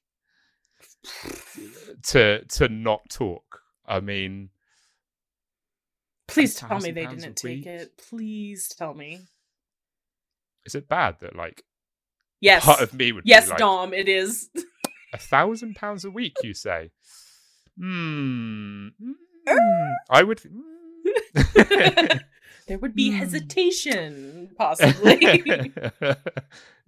There might be some contemplation of yes. Yeah. So you'll be glad to know, Brooke, that they refused. Good. They did not accept the £10 a week. Good. And while the Greys reported the murder to the police, Burke and Hare removed the body and took it to Knox's surgery, because of course they did. Naturally. However, Doherty's blood-stained clothing was discovered stashed under the bed during the police search. Fucking idiots, man. Like, come on. Thank goodness.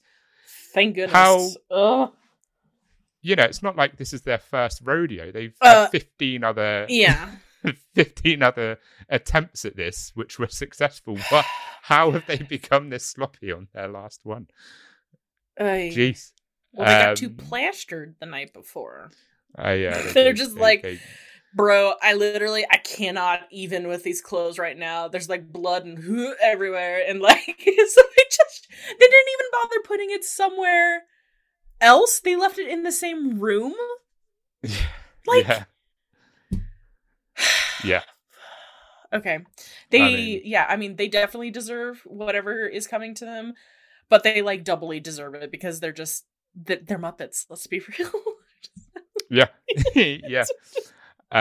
Definitely. So Burke and his wife both said Doherty had left the house when questioned, but they offered different time frames for her departure. I would probably try and like corroborate your story before you like go and, you know, before you get questioned, maybe talk to each other and be like, yeah, so let's like, you know, sync this up. Sync this up. Fucking hell.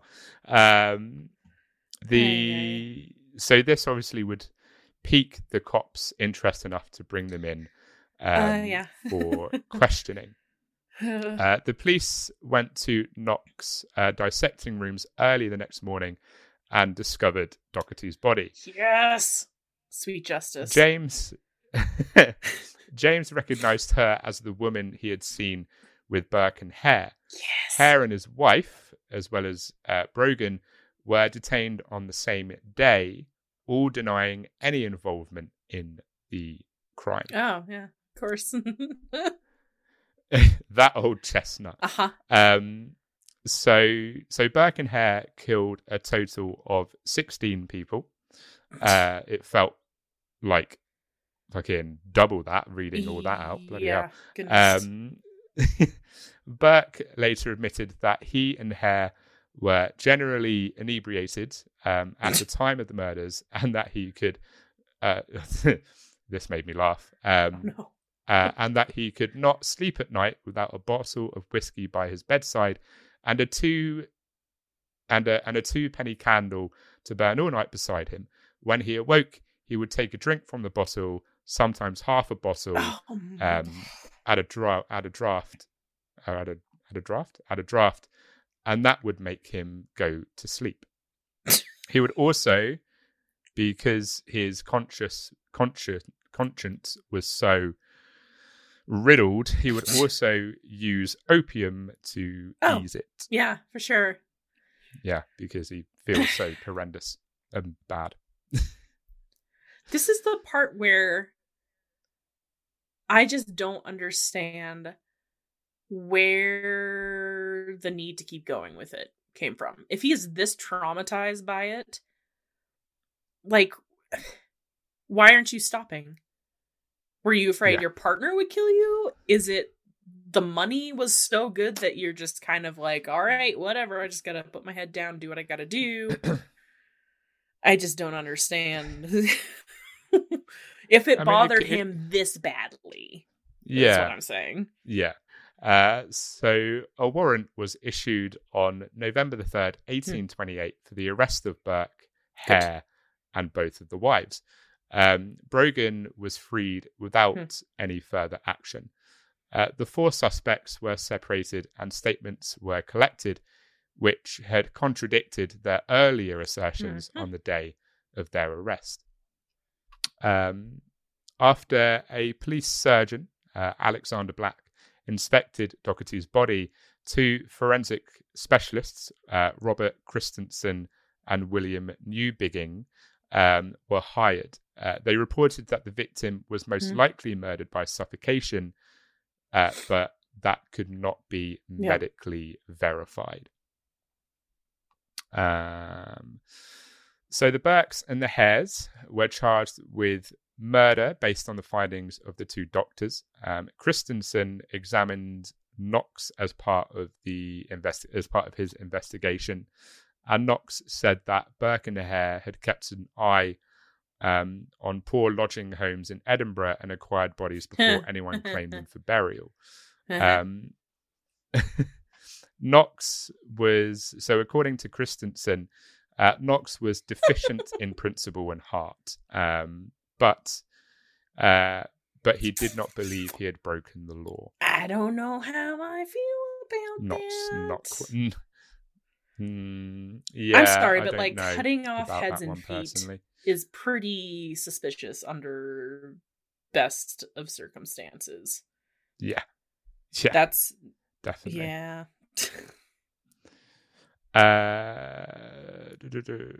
Cool.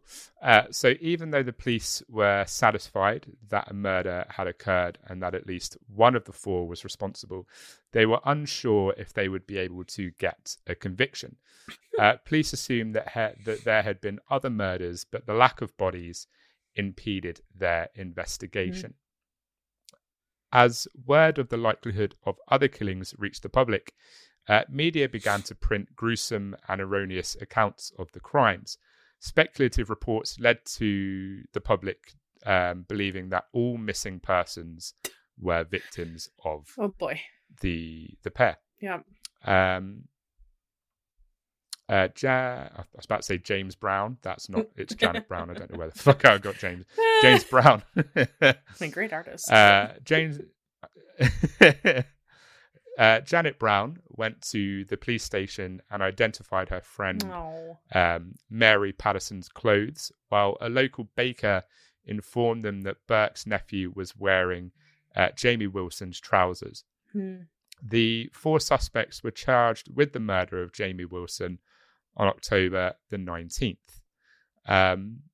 So the Lord Advocate, Sir William Ray, employed a pretty common strategy, and he concentrated on one person in order to elicit a confession that might be used to convict the others.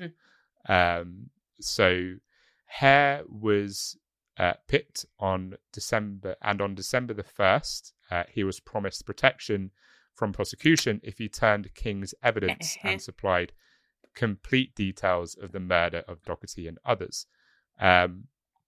His wife was also immune from prosecution because he could not be persuaded to testify against her. Hare confessed to all the deaths, and Ray concluded there was enough evidence to pursue a prosecution. So Burke and McDougall were charged with the murders of Mary Patterson, James Wilson, and Miss Doherty on December the 4th. Because Burke's statement to the police exonerated Knox, he was not charged with the killings. As newspapers and broadsides began to publish more information, the public's understanding of the story rose.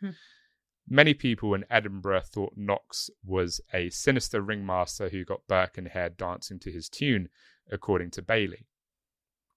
Public opinion was swayed by the publication of several broadsides, with editorials claiming that he should have been tried alongside the killers.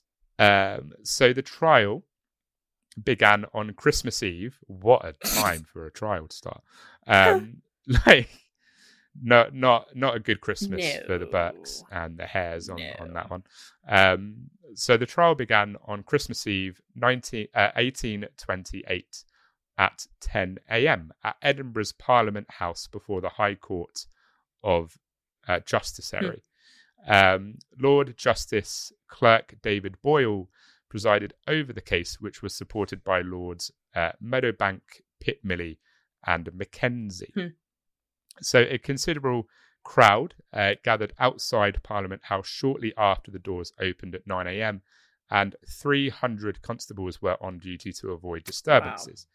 Infantry and cavalry were also on standby as a precaution. Yeah, so public sentiment was very much not in their favor at this moment. They didn't have a lot of friends out there at this point. Yeah. They were not popular, not popular people. So the case lasted all day and night until the next morning, according to Rosner. Even a formal postponement of the case for dinner could have created doubts about the trial's validity. The two defense attorneys opposed to Burke and McDougall being tried together when the charges were read out. I don't think they're really in a position to sort of... No. I mean, there's that one murder demands that happened without Burke, right? So, but everything else... Yeah, I agree. So James Moncrief, Burke's defense lawyer, protested that his client was charged with 3 unconnected murders committed each at a different time and at a different place in a trial with another defendant who is not even alleged to have had any concern with the 2 offences of which he is accused. Several hours were spent debating the legality of the objection. The judge determined that the indictment should be broken into separate charges for the 3 killings in order to ensure a fair trial. He let Ray choose which case should be heard first, and Ray chose the murder of Doherty because they had the body and the strongest evidence. So Burke and McDougall pled not guilty to Doherty's murder in the early afternoon. The first witnesses were called from a list of 55, which included Hare and Knox. However, not all of the witnesses on the list were called, and Knox and 3 of his assistants avoided questioning in court. One of Knox's aides, David Patterson, was called and acknowledged Burke and Hare had supplied the doctor with multiple corpses. Patterson had been the principal person Burke and Hare had dealt with at Knox's surgery. Yeah, he was probably the one who at the very beginning of this whole thing was like, hey, if you've got any fresh bodies laying around, let me know. Yeah. We will be repeat customers. That's it. Yeah. We'll give you a loyalty card and everything. Knox has like a punch card now for like... I was about to say... Their ninth body, they get a stamp for like a free coffee or something. We're terrible people, Dom. This is awful. So Hare, took the stand to testify in the early evening. Under cross-examination about Doherty's murder, Hare said Burke was the sole perpetrator, that McDougal had twice been involved by bringing Doherty back to the house after she had run out. Hare also claimed he had assisted Burke in delivering the body to Knox. Although he was questioned about the other murders, Hare was not obligated to respond because the charge was only for Doherty's death. So, following Hare's interrogation, his wife approached the witness box. This really, I was outlining, and this really pissed me off. I got so angry. So following Hare's interrogation, his wife approached the witness box, holding their whooping cough-stricken newborn daughter. It gets better. Margaret exploited the child's coughing episodes to buy herself time to think about some of the questions, and she admitted to the court that she had a bad memory and couldn't recall many of the incidents. This bitch. This bitch. You don't get to be holding the title mother, I don't think, at this point in your career, madame. No. That poor kid dragged into all of this. That's awful. That's atrocious. This is going to sound really harsh after what we've just said, but my next bullet point was Maggie really out there improvising, adapting, and overcoming. Yeah, exactly. See, I swear it's a double-edged sword, man. There's a good way to adapt, improvise, overcome, and then there's what these like trash humans, these dumpster fire people are coming up with. Just the worst of humanity and parenting and all of no thank you. Yeah. So the two doctors, Black and Christensen, were the final prosecution witnesses. Both indicated they suspected foul play, that there was no forensic evidence to support the suggestion of murder. The defense did not call any witnesses, but the pre-trial declarations of Burke and McDougal were read out in their place. After the prosecution rested their case, Burke's defense attorney began his closing statement, which lasted 2 hours at 3 a.m. McDougal's defense attorney began his speech to the jury on his client's behalf at 5 a.m. Oh my god. Okay, so this feels like filibustering to like wear those in positions to make judgments down just to be like, we just gotta get out of here. This is a nightmare. Yeah. What is happening? Yeah. So Boyle concluded by directing the jury to accept the prosecution's arguments. At 8:30 a.m. on Christmas Day now, the jury went away to deliberate and returned 50 minutes later. 50 or 15? Burke was 50. So Burke was judged guilty of the murder of Doherty. Yes! But the same charge against McDougal was deemed unproven. As he passed the death sentence against Burke, Boyle told him, "Your body should be publicly dissected and anatomized. Yes. And I trust that if it is ever customary to preserve skeletons, yours will be preserved in order that posterity may keep in remembrance your atrocious crimes. Yes, please. And you can actually see Burke's preserved skeleton. It is on show. I can't remember where, but it is an exhibit that you can go and see. Good. That is the most royal karma FU that has ever happened, I think, ever. I need him to be preserved in whiskey. That would be just like the cherry on top of all of this. Is just that is good. This is good. I go back and forth. I've said it on our podcast of death sentences and that sort of thing because it's so tricky sometimes. Wrongful conviction, all of that stuff.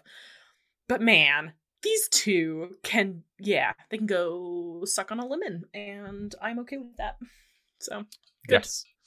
At the conclusion of the trial, McDougall was released and returned home.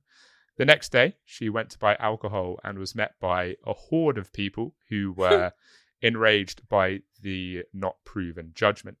She was transferred to a police station in nearby Fountain Bridge for protection, but she fled via a back window to the main police station off Edinburgh's High Street after a mob of people lay siege to it. Oh, okay. She's not a popular woman. They're all like, burn her for a witch. That's it. Brilliant. She attempted to see Burke, but was denied permission. Did she think that she was going to be given the thumbs up? Of course, she was going to be denied. What a fucking idiot. She departed Edinburgh the next day, and no clear reports of her later life exist. She was a ghost from then on. Great. Burke made another confession on January the 3rd, 1829, on the advice of both Catholic priests and Presbyterian clergy. This was more extensive than the formal statement he gave before his trial, and he blamed Hare for several of the murders.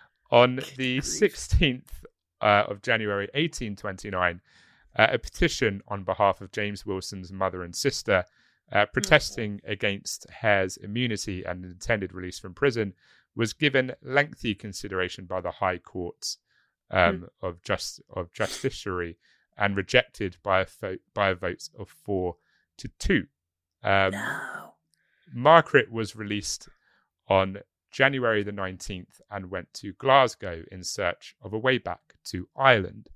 She was recognised and attacked by a mob of people while waiting for a ship.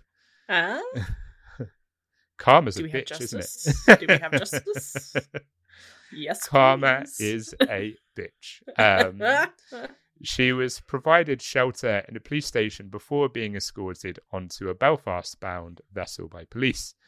And just like the other woman, I've already forgotten what her name is. How bad is that? I can just scroll. She's forgettable. We can let her die off in our memories too. That's fine. Fucking cunt face McDougall.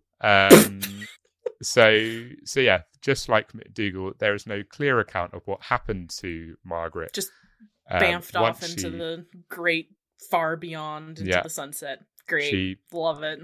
She just went off into the ether. Hopefully not night. Not sweet, sweet good night. There is no justice in this world, Dom. This is awful. Where is the justice in this world? I mean, this is kind of justice. Burke was hung in front of a mob of up to 25,000 people on the morning of January the 28th, 1829. Okay, all right. So there's some justice. Man was hung in front of 25,000 people. Dude. So views from tenement windows overlooking the scaffold were available for hire for 5 to 20 shillings. Not sure what that converts to in 2022 money. I'm not going to lie. Sounds expensive, but, though. I mean, I'm assuming that, I mean, shillings isn't even a currency anymore, so I'm not sure how I would convert that. But I'm assuming that it would probably be quite a bit of money back then. I think it's safe to assume. Yeah. Professor Munro publicly examined Burke's body in the anatomical theatre of the university's old college on February the 1st. When a big group of students assembled to demand admission to a lecture for which only a restricted number of tickets had been granted, police were called. Starts to get a bit of a madness. I'm not going to lie. After one of the university professors negotiated with the crowd that they would be allowed to pass through the theatre in batches of 50 after the dissection, calm was restored. During the procedure, which lasted for 2 hours, Munro dipped his quill pen into Burke's blood and wrote, "This is written with the blood of W.M. Burke, who was hanged at Edinburgh. This blood was taken from his head." So Burke's skeleton was donated to the Edinburgh Medical School's I can't get my tongue around that word. Every time. Anatomical. Thank you. Slippery one. Anatomical Museum, where it is still on display as of 2022. Surgeons Hall Museum also has his death mask and a book which is purported to be bound of his tanned skin. Oh, okay. We just took it that far. All right. Yeah. we went up to like 11 on that. 1 out of 10. We're taking it to 11. Yeah, that's Hold it. on to your butts. Here we go. So Hare was released on the 5th of February 1829 after an extended stay in detention for his own safety.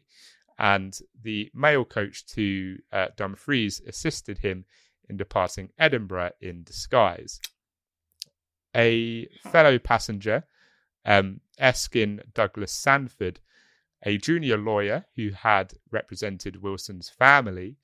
What are the odds of bumping into that man? Recognized him at one of the train's stops and alerted his fellow passengers of Hare's identity. Oh dear. Again, karma. Yes. It's a real bitch. Yes. When Hare arrived in Dumfries, word of his arrival spread quickly, and a large crowd gathered at the hostelry where he planned to spend the night. Hare would escape through a back window and into a carriage, which carried him to the town's prison for safekeeping, while police arrived and arranged for a decoy coach to draw away the crowd. Before 100 special constables came to restore order, a throng surrounded the building, throwing stones at the entrance and the windows and smashing street lamps. Hare was brought out of town in the early morning hours, escorted by a sheriff officer and a militia guard, and told to make his way to the English border via the Annan Road. There was no verifiable sightings of him afterwards, and his fate remains unclear. They're just... I mean, obviously he died because yes, he would be very old now. Yes, but very old. Obviously what actually happened to him is unclear. Wild stuff. Goodness.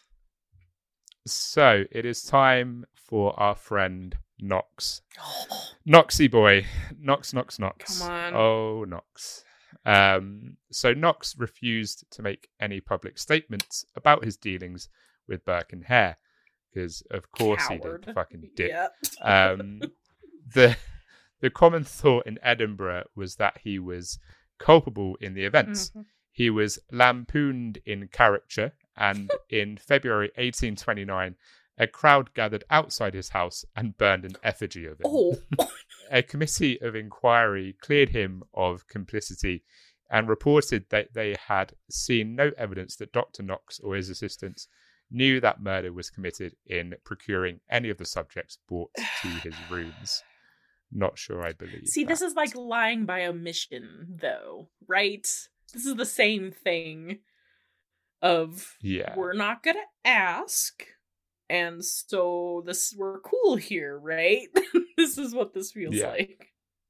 Oh, definitely. It's all very hush-hush. Uh-huh. Sweep that under the carpet sort of thing, isn't it? So he resigned from his position as curator of the College of Surgeons Museum and was gradually excluded from the university life by his peers. Good. He left Edinburgh in 1842 and lectured in Britain and mainland Europe. While working in London, he fell foul of the regulations of the Royal College of Surgeons and was barred from lecturing. He was also removed from the roll of Fellows of the Royal Society of Edinburgh in 1848. Yeah, nobody wants to claim this dude after that. Yeah, nobody. Like, nobody wants this man. We do not talk about him. No. We do not claim this man. No. He worked as a pathological anatomist at the Brompton Cancer Hospital from 1856 until his death in 1862. And he also had a medical practice in Hackney during this time. So to wrap things up, there are a few interesting tidbits regarding the legacy of the case and some laws which were directly which directly came from this. So the question of the supply of cadavers for scientific research had been promoted by the English philosopher Jeremy Bentham before the crimes of Burke and Hare took place. A parliamentary select committee had drafted a bill for preventing the unlawful disinterment of human bodies and for regulating schools of anatomy by mid-1828. 6 months before the murders were detected. This was rejected in 1829 by the House of Lords. Gotta love that hindsight. 2020 on that bad boy. So the murders committed by Burke and Hare raised public awareness of the need for the bodies, or of the need for bodies for medical purposes. And of the trade that doctors had conducted with grave robbers and murders. The East London murder of a 14-year-old boy and the subsequent attempt to sell the corpse to the medical school at King's College London led an investigation of the London Burkers, who had recently turned from grave robbing to murder to obtain corpses. 2 men were hanged in December 1831 for the crime. We do love a copycat murder. Oh, yeah. They're the best. Oh, yes. So a bill was quickly introduced into Parliament and gained royal assent 9 months later to become the Anatomy Act of 1832. This act authorised dissection on bodies from workhouses unclaimed after 48 hours and ended the practice of anatomizing as part of the death sentence for murder. Okay, now we're getting somewhere, slowly but surely. We're starting to turn a corner a little bit here, seems like. Yeah. I only took 16. Yeah. No, I mean technically 18 because of the copycat murders. Hare too late, but okay, better late than never, I guess. Fashionably late? A hair too late. Don't worry. I'll do my own little mini drum set over here. I love a pun. I really do. Oh, dearie me. And on that note, that is the case of Burke and Hare. The body snatching besties. Body snatching besties. Not so much besties at the end. You know. But hey ho. You know. Dom. For the most part. the body snatching I besties. bow down before you. That was a lot of information to cover, and you did it beautifully. So yeah, I know. Oh, thank you. Fully loathe. Thank you. I mean, I knew about this case. I did not know the extent of this case. This is horrendous. So I know that you already said earlier in the episode, Brooke. But for anyone who may have forgot, or the one person that's still with us after hi, welcome. all of this now information. You're obligated to come listen to us. Yeah. For anyone who might have forgot, and for people that are still here, where can people listen to your show, and where can people follow you on social media? So we are Criminomicon. It's a mouthful. If I could speak, it is a mouthful. So you can find us. We are on several platforms. My statistics tell me that Spotify is our most popular platform, but you can also find us on Apple Podcasts. We're on Google Podcasts. We're just about everywhere that's fairly major. I'm fighting with Pandora right now, so we'll be on there eventually. I'm just duking it out with them at the moment.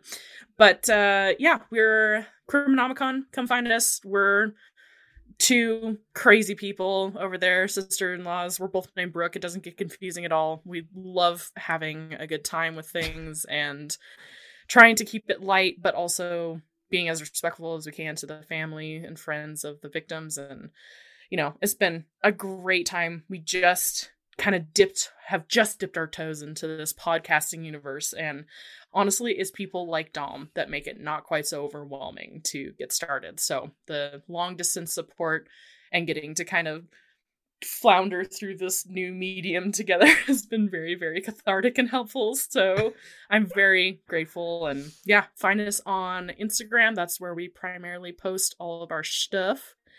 And I think we're going to be trying to get like a merch store up and going. I probably need to pick your brain about that there, Daman, but we have enough idiosms at this point to our name that there's some things that I want to get in print at this point. But yeah, we'd love to have you join us, and we'll see you over on our side, hopefully. Yes. I can't wait for Brooke to to heal up and to feel more herself, and then come on to your show and we're so looking do an forward to episode with you It's guys. going to be lovely. I kind of know a little bit about what the case is about, so I think it'll be a good one. It's heavier for sure, but I don't mind a bit heavy. Yeah, like I did an episode on William Bonin. Like that, I can handle heavy. You really just were like, nah, we're jumping in with the piranhas. We're doing this thing full body.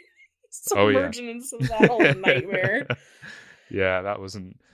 Yeah, lovely. That was a rough one. That was a rough one. You can find Horror House on Instagram and Twitter at horrorhouse_pod. You can find the podcast on all good listening apps. Your Spotify, your Apple Podcasts, your Google Podcasts, and all that jazz. So don't forget to leave a rating and a review for both Horror House and Criminomicon.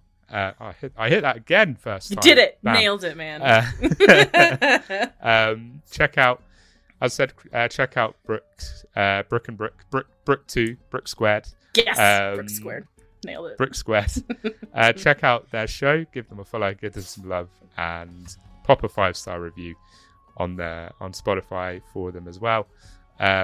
Also, speaking of merch stores, don't forget to check out the merch store for Horror House. Yes, it's so good over there. You guys are bananas if you don't go and check out some stuff over there. So this shit is bananas. So all that's left to say is, from me, is until next time, stay spooky. Brooke, would you like to give a little sign off as well? Absolutely. We'll hope to see you over on the Criminomicon podcast, where we say we'll see you on the flippity flop. Yes, I love it. Bye. Bye.